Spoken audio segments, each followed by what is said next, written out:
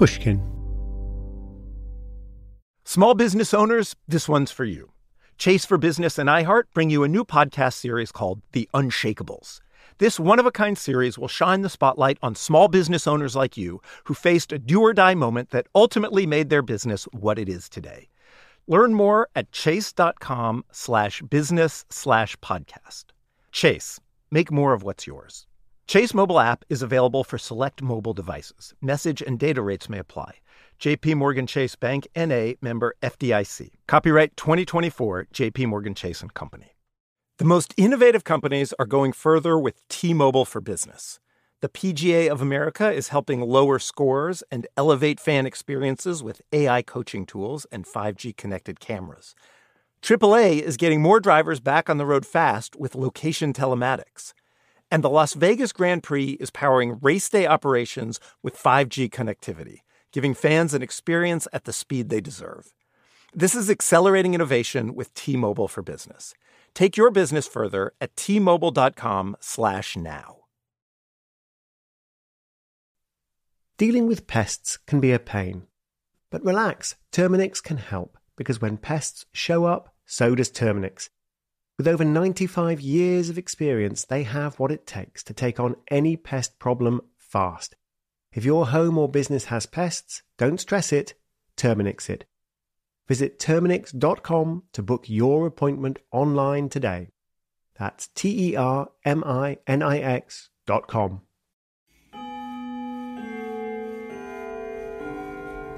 As the night draws in and the fire blazes on the hearth, we warn the children by telling them stories. The Three Little Pigs warns them always to use solid construction materials. But my stories are for the education of the grown-ups. And my stories are all true. I'm Tim Harford. Gather close and listen to my cautionary tales.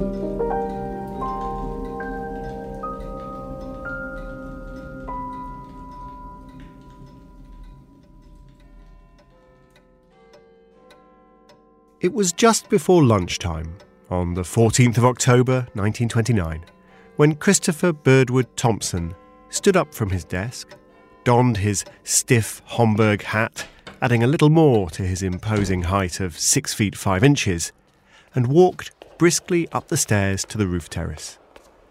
Lord Thompson worked on Whitehall, the street at the heart of the British government. To his left, Downing Street, the official residence of the Prime Minister. To his right, the Houses of Parliament. But he wasn't looking left or right. Like everyone else in London that day, he was looking straight up. Cruising low over Whitehall was the largest aircraft the world had ever seen. It was a long, slim silver teardrop, an airship.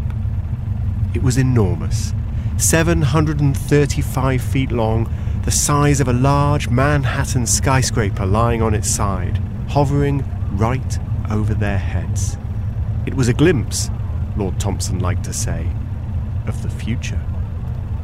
The vast airship had slowed to a leisurely 40 miles an hour to allow the crowd a better view. People gathered on the Thames embankment. The Prince of Wales, the future King Edward VIII, flew his biplane up to take a look. You would have been able to read in clear black letters near the airship's nose its utilitarian name, R101. It must have been quite a moment for Lord Thompson. Lord Thompson was the British Secretary of State for Air, and if not for his bold ideas, this remarkable ship would never have existed. I do very often have a sort of vision as to what aviation will be in the future. And I can foresee the time when noble lords will travel in gliders with light engines, winging their way westward along the valley of the Thames, northward to Scotland, and southwards to Hampshire, Berkshire, and Kent. On their way, they will need to rest. Perhaps they may call in at one of these giant airships, floating serene and safe, high up and far removed from terrestrial dirt and noise. It was a vision indeed. The R101, accordingly, was designed as a luxurious floating hotel, a hotel that would swiftly carry men like Lord Thomson to the furthest corners of the British Empire. But the R101 had a rival. When he commissioned the R101, Lord Thomson had proposed a competition between two teams of airship designers. A private company, Vickers, would build the R100. Lord Thomson's Air Ministry would design and build its own ship, the R101. The Air Ministry, of course, would be the one to adjudicate which of the two airships was best. Lord Thomson had argued his case in a cabinet meeting.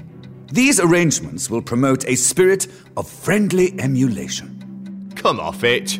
What you mean is bloody competition. That competition came to represent more than a clash between two teams.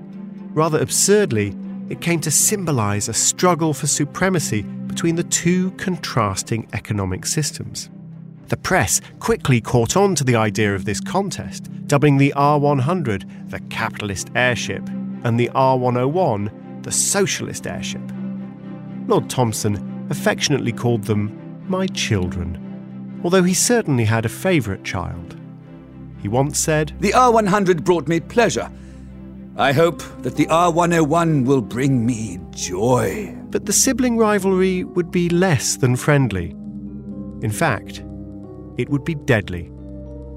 We're sometimes told that competition is good, it raises everyone's game, it brings out the best in us. But sometimes competition leads to tragedy. You're listening to another cautionary tale.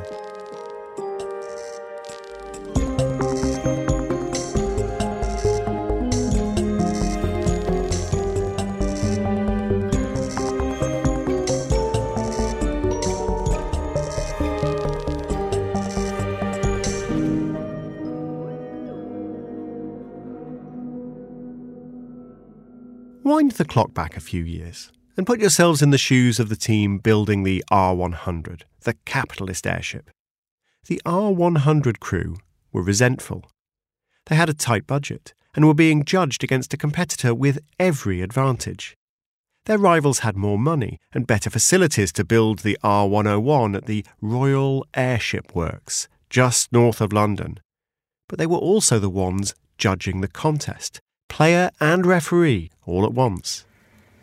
The capitalist R100 was built in Howden, Yorkshire. It was the far end of the country from the seat of power in London. The old airship shed there was in poor repair. It was bitingly cold in winter, and the corrugated iron roof leaked all year round. The airship framework was eaten away by corrosion. The paper-thin cotton covers grew mould. The gas bags themselves were glued together from over 1 million cow intestines, the only material that was strong and light enough to contain the ever-elusive gas, hydrogen.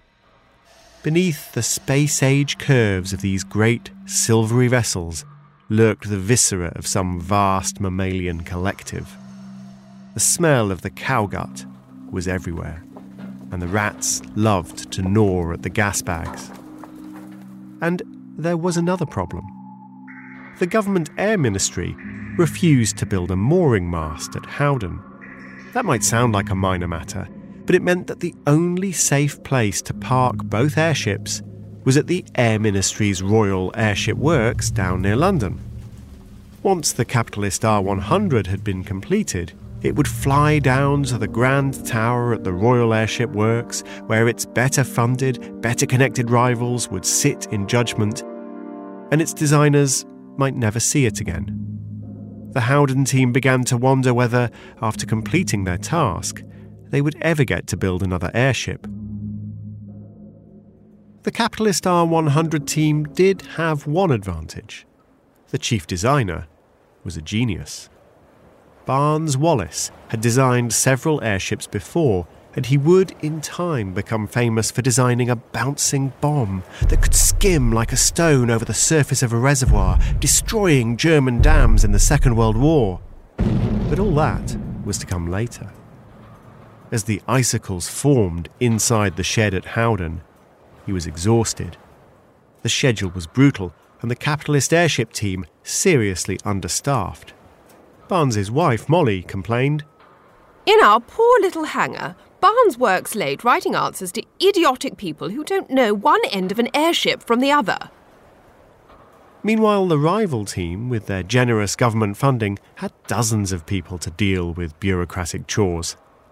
Still, as I said, Barnes Wallis was a genius, and he needed to be. Building an airship is a difficult task. Both the R100 and the R101 were to have a rigid skeleton to support the engines, cockpits and passenger cabin while travelling at 70 miles an hour. The airships needed covers that could withstand the perishing rays of the sun, the laceration of the rain, and the tugging and heaving of the wind. The whole thing would be wrapped around a series of those vast intestinal gas bags containing several million cubic feet of extremely flammable hydrogen, and yet everything needed to be ethereally thin and light. These challenges existed for any airship, but the R100 and R101 were attempting to solve them at a larger scale than any previous craft.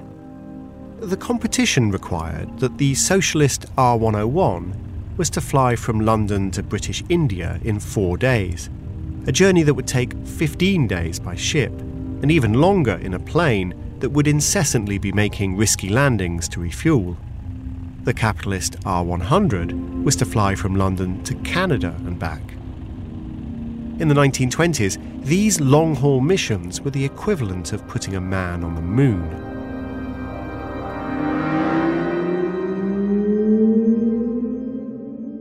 Barnes Wallis was probably the best man in the country to lead such a moonshot. So, naturally, the team from the well-funded government airship sent their designs up to Wallis to get his views. You know. The spirit of friendly emulation. And all that. But as sleep-deprived, overworked Wallis sat reviewing the plans of his rivals, he didn't really feel like helping. He didn't respect his opposite number. He's a mere works manager, not a technologist in any sense of the word.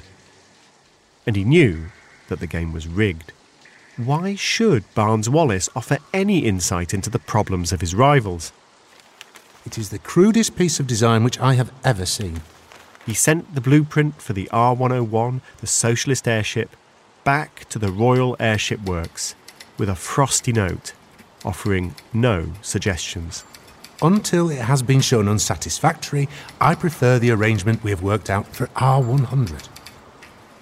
Then, among the rats, he returned to his thankless task in the cold shed at Howden.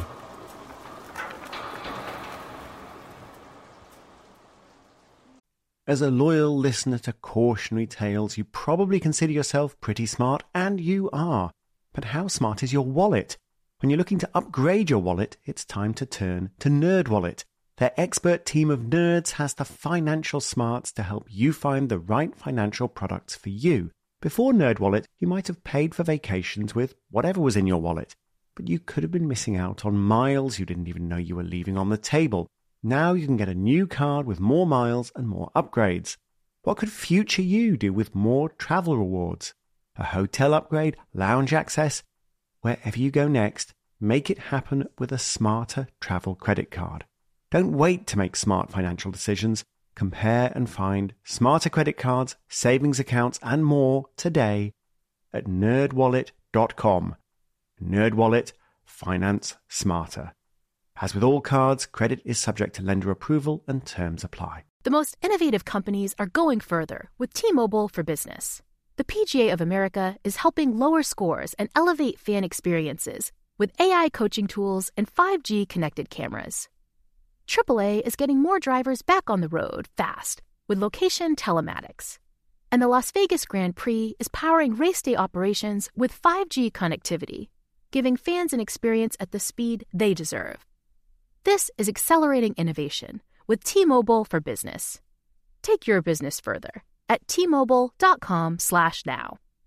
This episode is brought to you by Terminix. Terminix may not be able to rewrite history or take on society's problems, but they can help you solve one of the peskiest problems at home: Pests. You know, the ants in your kitchen, the roaches under your sink, even the termites in the walls. Because when pests show up, so does Terminix. No matter what type of pest it is, they can Terminix it fast with personalised pest care that puts you in control. Their expertly trained technicians know your local pests the best. So even though they don't know in-depth world history, you can bet they know how to make your pest problem history. And with customised plans tailored to your specific situation, you get everything you need to not just get pests out, but keep them out for good. Between their speedy service, caring technicians and over 95 years of experience, it's no mystery why they're trusted by homes and businesses everywhere. So if you have a pest problem, don't stress it, Terminix it. Visit Terminix.com to book your appointment online today. That's TERMINIX.com to book online today. There's nothing inherently wrong with competition.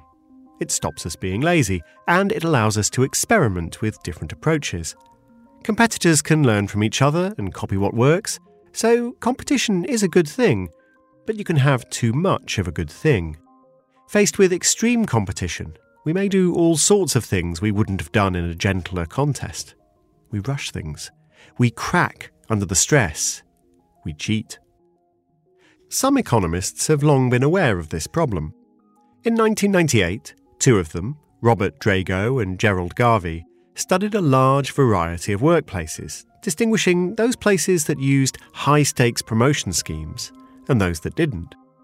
Managers in the high-stakes workplaces ran their organisations like a tournament. Junior staff who produced the best performance would be rewarded with a promotion, more money, more status, better conditions. Everyone else would miss out. Classic high-stakes competition.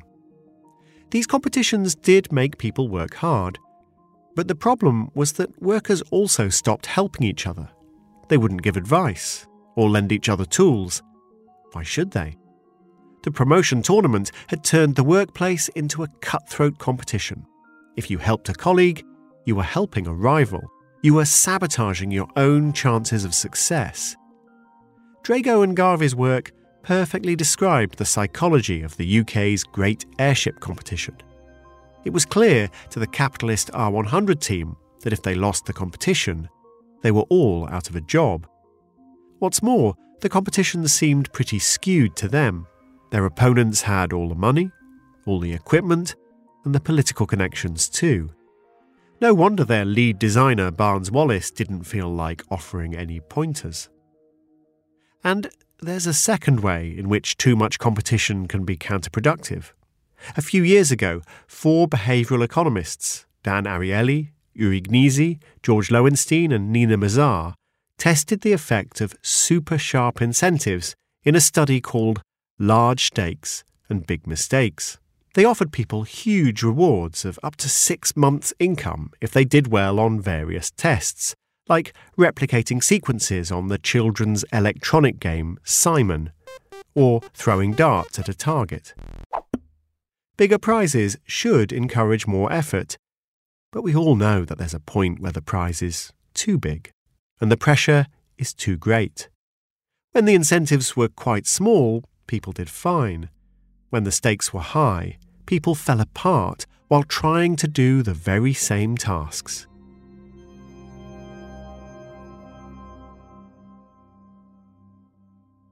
So let's sit alongside the fat cats at the Royal Airship Works, overstaffed, overfunded, and working on the socialist airship, the R101, with the close attention and personal support of the Air Minister himself, Lord Thomson. The government team used to joke about the shoestring budget of their rivals. Maybe someone should lend them a toolkit. But the joke hid the pressure. They were suffering from the problem of large stakes and big mistakes. Carrying Lord Thomson's hopes and dreams gave them some advantages, but he was to prove an enormous burden, in more ways than one. You have to understand how important all this was to Thomson. Remember his vision? He saw airships as flying oases, serene and safe, taking the British political class to the distant outposts of their empire. In accordance with Thomson's grand visions, the R101 offered 2 decks of passenger accommodation, a spacious lounge, promenades by large windows to enjoy the view, and a dining room that would seat 60 people, while they enjoyed lavish banquets prepared in the onboard kitchen with serving supervised by the airship's steward. Remember, all of this was cradled just underneath 5 million cubic feet of highly flammable hydrogen. There was even, incredibly, a smoking room. All this luxury was a bit ironic for an airship that was supposed to demonstrate the virtues of socialist engineering. But more worryingly, in an experimental ship, these flourishes suggested some serious mission creep. The socialist R101 was over-engineered, over-designed, over-specified, and overweight, leaving no leeway for spare fuel, cargo, or passengers. The first officer of the R101 could see problems ahead. His name was Noel Atherstone, and he'd been at the helm that glorious day when it flew out over London. He was a tough, analytical man who hoped to captain his own airship one day. But having survived 2 airship crashes in the First World War, he was clear-eyed about the risks. Every crewman is to carry a knife at his belt. Trust me, if you want to survive an airship crash, you cut your way out, and you do it fast. Noel Atherstone knew trouble when he saw it. There's no use in talking of flying to India with only one stop for refuelling. Put that much diesel in the tanks, and it will never get off the ground. Atherstone's diaries reveal his concerns. It's a grossly unfair schedule, with impossible tasks, all carried out in a mad rush and panic. But still, Lord Thompson increased the pressure.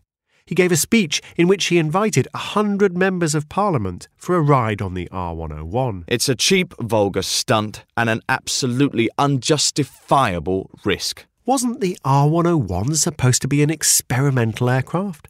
It was a huge distraction from the rigorous programme of test flights Atherstone wanted to conduct. The ship has not finished her trials, has not got her certificate of airworthiness, and has not got enough lift to cart 12 tons of humans about with any degree of safety. And there was something else that appalled First Officer Atherstone. In order to create enough lifting capacity for 100 politicians and their dinner, the R101 crew had been ordered to remove all the parachutes. Remember the research that showed that large stakes led to big mistakes? Lord Thompson was raising the stakes at every opportunity. Mistakes would follow. In the end, the R101 crew decided that the weather was too bad to allow the grand demonstration, and the 100 VIPs had dinner on board a stationary R101. That display of caution displeased Lord Thompson. I was hoping for a free breeze so that it could show off its capabilities. The R101 is an all-weather craft. It really wasn't. But who wanted to tell that to Lord Thompson? The R101 team grew desperate about the lack of lift. In preparation for the all-important flights to India, they expanded the hydrogen gas bags, which gave more lift, but also meant that those fragile cow intestine gas bags were chafing against the bolts of the airship frame. The team even decided to saw the entire airship apart, insert a new central section with extra gas bags, and stitch it all together again. This Frankenship was 777 feet long, faster and with more lift. But could it safely fly?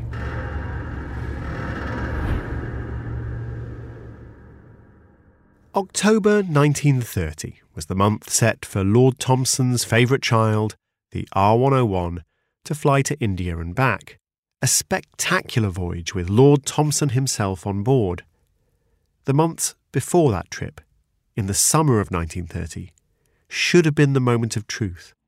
The moment when the madness stopped. First, the R101 was flown to a nearby air show to be shown off to the crowds.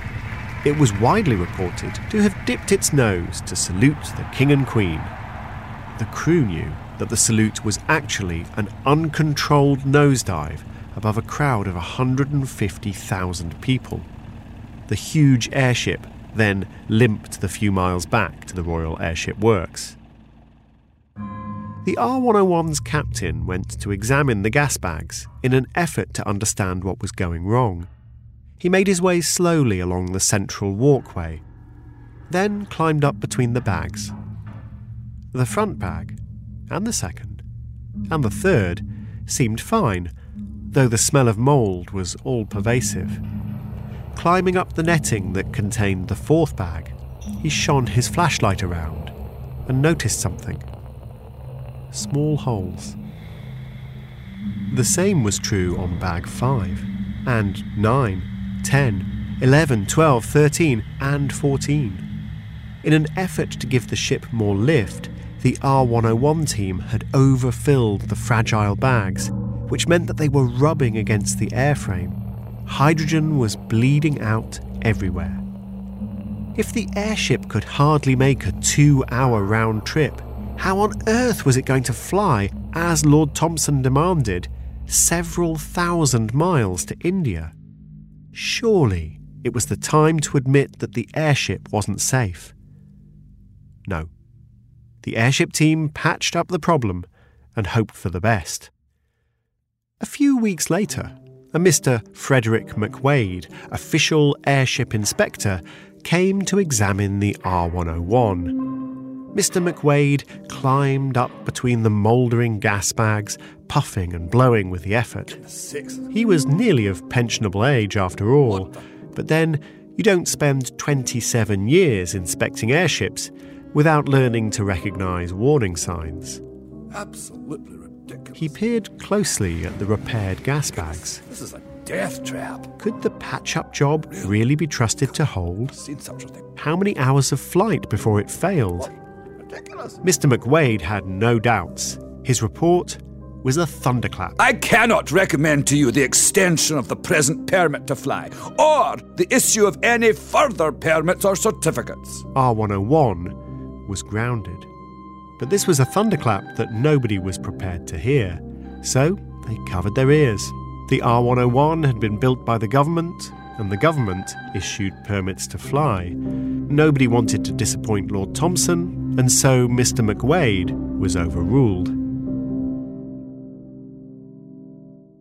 There was another opportunity to call a halt in the late summer of 1930, when Barnes-Wallis's deputy on the R100 visited the Royal Airship Works to see the R101. His name was Neville Norway. He was later to become famous as the novelist Neville Shute. Neville Shute Norway was mightily impressed by the appearance of his bitter rival, the R101.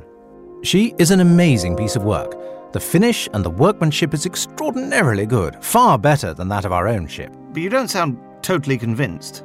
Well, the design seems almost unbelievably complicated.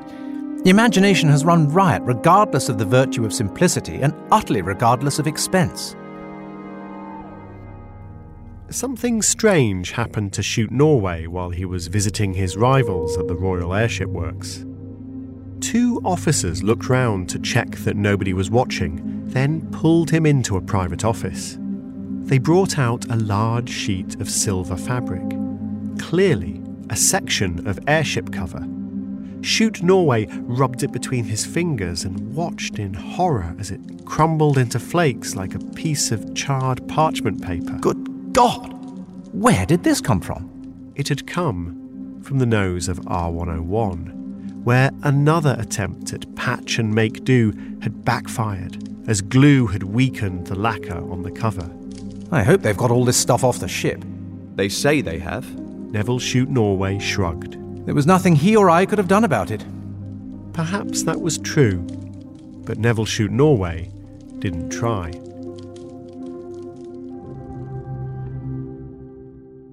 Before the capitalist R100's flight to Canada, the government R101 team had suggested that perhaps these long, dangerous flights might be postponed to allow for further testing. If they'd been able to be more honest, if they'd been under less competitive pressure, they might have begged, "Dear God, please don't make us fly to India. our airship is a death trap. But they didn't. They couldn't. They just politely suggested a postponement, and Shoot Norway and the R100 team said no. Again, the bitter competition between the staffs loomed large.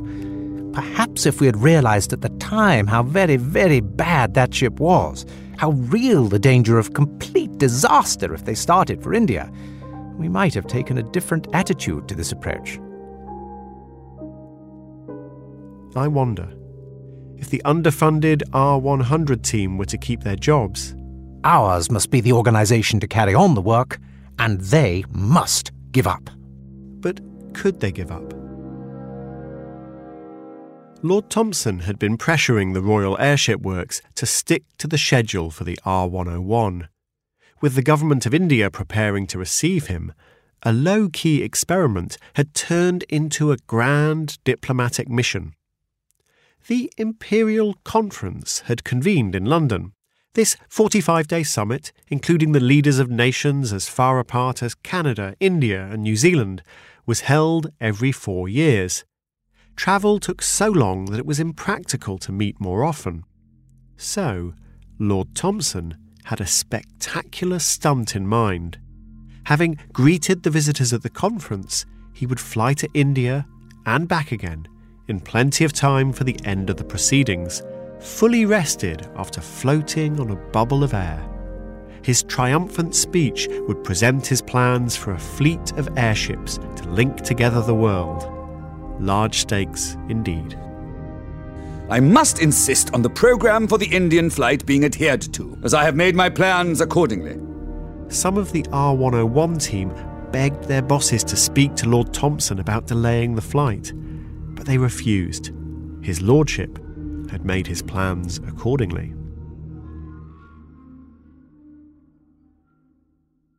As a loyal listener to cautionary tales, you probably consider yourself pretty smart, and you are. But how smart is your wallet? When you're looking to upgrade your wallet, it's time to turn to NerdWallet. Their expert team of nerds has the financial smarts to help you find the right financial products for you. Before NerdWallet, you might have paid for vacations with whatever was in your wallet, but you could have been missing out on miles you didn't even know you were leaving on the table. Now you can get a new card with more miles and more upgrades. What could future you do with more travel rewards? A hotel upgrade, lounge access? Wherever you go next, make it happen with a smarter travel credit card. Don't wait to make smart financial decisions. Compare and find smarter credit cards, savings accounts and more today at nerdwallet.com. NerdWallet, finance smarter. As with all cards, credit is subject to lender approval and terms apply. The most innovative companies are going further with T-Mobile for Business. The PGA of America is helping lower scores and elevate fan experiences with AI coaching tools and 5G connected cameras. AAA is getting more drivers back on the road fast with location telematics. And the Las Vegas Grand Prix is powering race day operations with 5G connectivity, giving fans an experience at the speed they deserve. This is accelerating innovation with T-Mobile for Business. Take your business further at T-Mobile.com/now. This episode is brought to you by Terminix. Terminix may not be able to rewrite history or take on society's problems, but they can help you solve one of the peskiest problems at home. Pests. You know, the ants in your kitchen, the roaches under your sink, even the termites in the walls. Because when pests show up, so does Terminix. No matter what type of pest it is, they can Terminix it fast with personalised pest care that puts you in control. Their expertly trained technicians know your local pests the best. So even though they don't know in-depth world history, you can bet they know how to make your pest problem history. And with customized plans tailored to your specific situation, you get everything you need to not just get pests out, but keep them out for good. Between their speedy service, caring technicians, and over 95 years of experience, it's no mystery why they're trusted by homes and businesses everywhere. So if you have a pest problem, don't stress it, Terminix it. Visit Terminix.com to book your appointment online today. That's Terminix.com to book online today. Late in the afternoon of October the 4th, 1930, the crew of R101 waited impatiently for the arrival of their most prestigious passenger on their voyage to India, Lord Thompson himself. There was a dreadful storm brewing. Ideally, they'd have left 2 hours earlier, or half a day later to avoid it. But that was unthinkable. Lord Thompson's assistant ought to be publicly shot for putting such impossible tasks to us. That was Noel Atherstone complaining to his diary. He left the diary behind on his desk. His final entry? Let's hope for good luck and do our best. He would never write another. The weather didn't worry Lord Thompson. The ship, he insisted, was stormproof. To ride the storm has always been my ambition, and who knows, we may realize it on the way to India. While they waited for Lord Thompson, the ground crew topped up the gas bags. What's the use of pumping gas into a bloody colander? Everyone in the crew knew the bags were in poor shape. George William Hunt was one of the senior officers on the R101. His son, Albert, remembers carrying his father's kit bag as they walked down the road to the airship shed at Cardington. It was a few hours before takeoff. In the shadow of the ship, his father stopped. Then he turned to his son. Now, look, lad, I want you to make me 2 promises. One is you'll join the Navy, and the other one is you'll promise me that you'll look after your mother and your sister, because I may not be coming back off this flight. The R101's captain understood how marginal his ship's lifting capacity was. He tried to save every ounce. When crew members tried to take cookie jars aboard, they were told to transfer the cookies into paper bags. Each had a spare shirt and underwear, again in a paper parcel. Suitcases would have been far too heavy. It was 5:15 in the afternoon when Lord Thompson's chauffeur drove his lordship's Daimler up to the mooring tower. And the noble lord, still wearing his Homburg hat, unfolded his elongated frame and stood at the foot of the mast to admire his airship. His luggage was loaded into the tower's elevator, including the briefcase, with his notes for the triumphant speech he would deliver on his return. Here we are. His lordship's dress short, 2 trunks, 4 suitcases and 24 bottles of champagne. And we'll need 4 porters to shift this carpet. Hurry it along. Ah yes, the ornamental carpet. It weighed as much as a full-grown man. My precious carpet. We'll have it down for the dinners at Ismailia and Karachi to do the thing in style. At 6:30, with Lord Thompson and his carpet on board, the R101 finally slipped the tower. Immediately the nose dipped, and the captain released tons of ballast water to get her level again.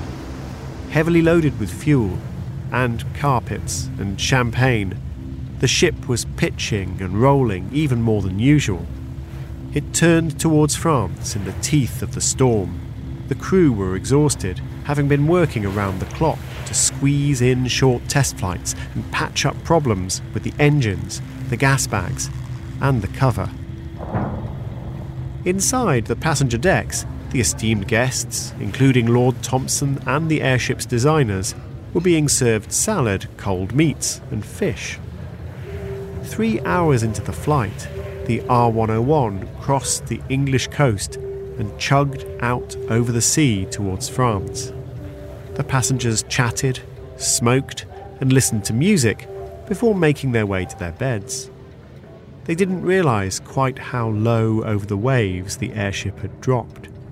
It was sagging under the weight of the rain soaking into the cover.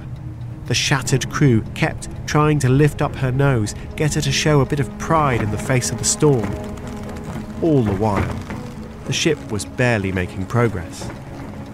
At 2 o'clock in the morning, there was a change of watch.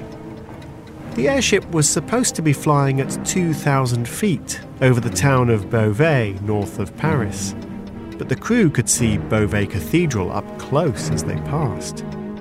The ship was diving. In the smoking room, some glasses and a soda water siphon slid off the table. Down on the ground, despite the late hour and the rain, a Monsieur Alfred Roubaix was out hoping to bag some rabbits for Sunday lunch. As the titanic ship loomed down out of the low clouds, he gazed in horror.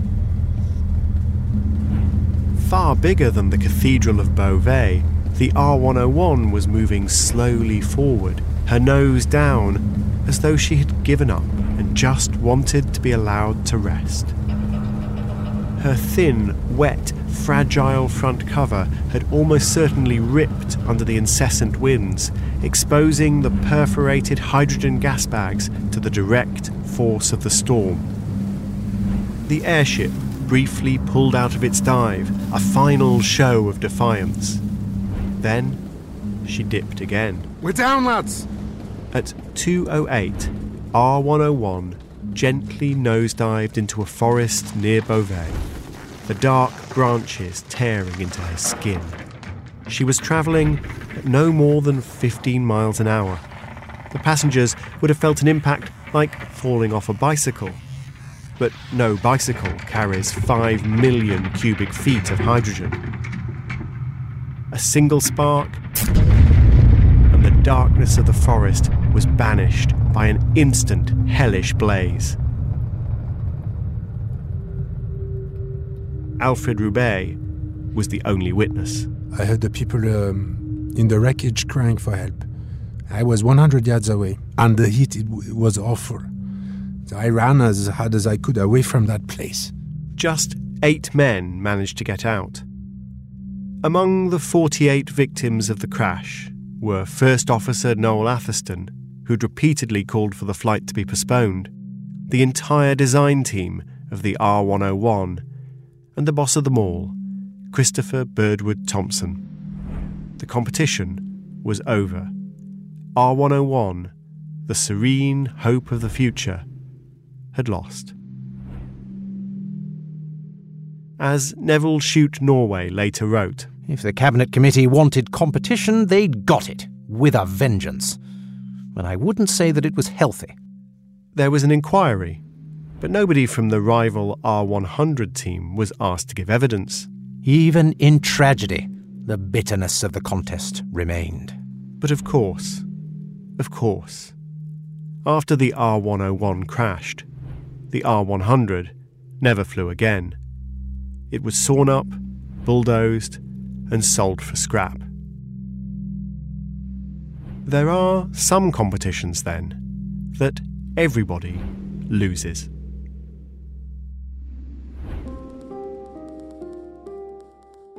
You've been listening to Cautionary Tales. If you'd like to find out more about the ideas in this episode, including links to our sources, the show notes are on my website, timharford.com. Cautionary Tales is written and presented by me, Tim Harford. Our producers are Ryan Dilley and Marilyn Rust. The sound designer and mixer was Pascal Wise, who also composed the amazing music. Starring in this season are Alan Cumming, Archie Panjabi, Toby Stevens and Russell Tovey, alongside Enzo Cilente, Ed Gochen, Melanie Gutteridge, Messiah Monroe and Rufus Wright. And introducing Malcolm Gladwell. Thanks to the team at Pushkin Industries, Julia Barton, Heather Fain, Mia LaBelle, Carly Migliori, Jacob Weisberg, and of course, the mighty Malcolm Gladwell. And thanks to my colleagues at the Financial Times.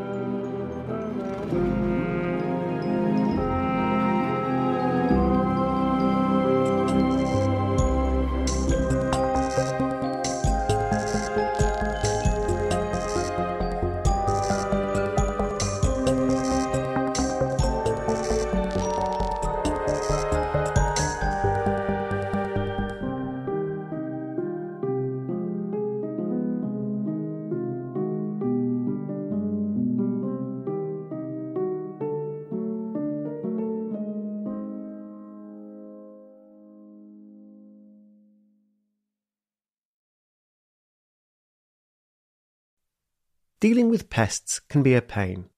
But relax, Terminix can help, because when pests show up, so does Terminix. With over 95 years of experience, they have what it takes to take on any pest problem fast. If your home or business has pests, don't stress it, Terminix it. Visit Terminix.com to book your appointment online today. That's Terminix.com. Did you know some travel credit cards offer 10x points on your spending? Don't miss out on big rewards for your next trip. NerdWallet lets you compare smart travel credit cards side by side, curated by an expert team of finance nerds. What could smarter you do with better travel rewards? A free flight, a room upgrade? Don't wait to make smart financial decisions. Compare and find smarter credit cards, savings accounts, and more today at nerdwallet.com. Reminder, credit is subject to lender approval and terms apply. NerdWallet, finance smarter. Good sleep should come naturally, and with the new Natural Hybrid mattress, it can. A collaboration between Lisa and West Elm, the Natural Hybrid is expertly crafted from natural latex, natural wool, and certified safe foams to elevate your sleep sanctuary and support a greener tomorrow. Plus, every purchase helps fuel Lisa's work with shelters and those in need. Don't put off a good night's sleep any longer. Get a Lisa mattress today for a sound sleep tonight. Visit lisa.com/iHeart. That's LEESA.com/iHeart.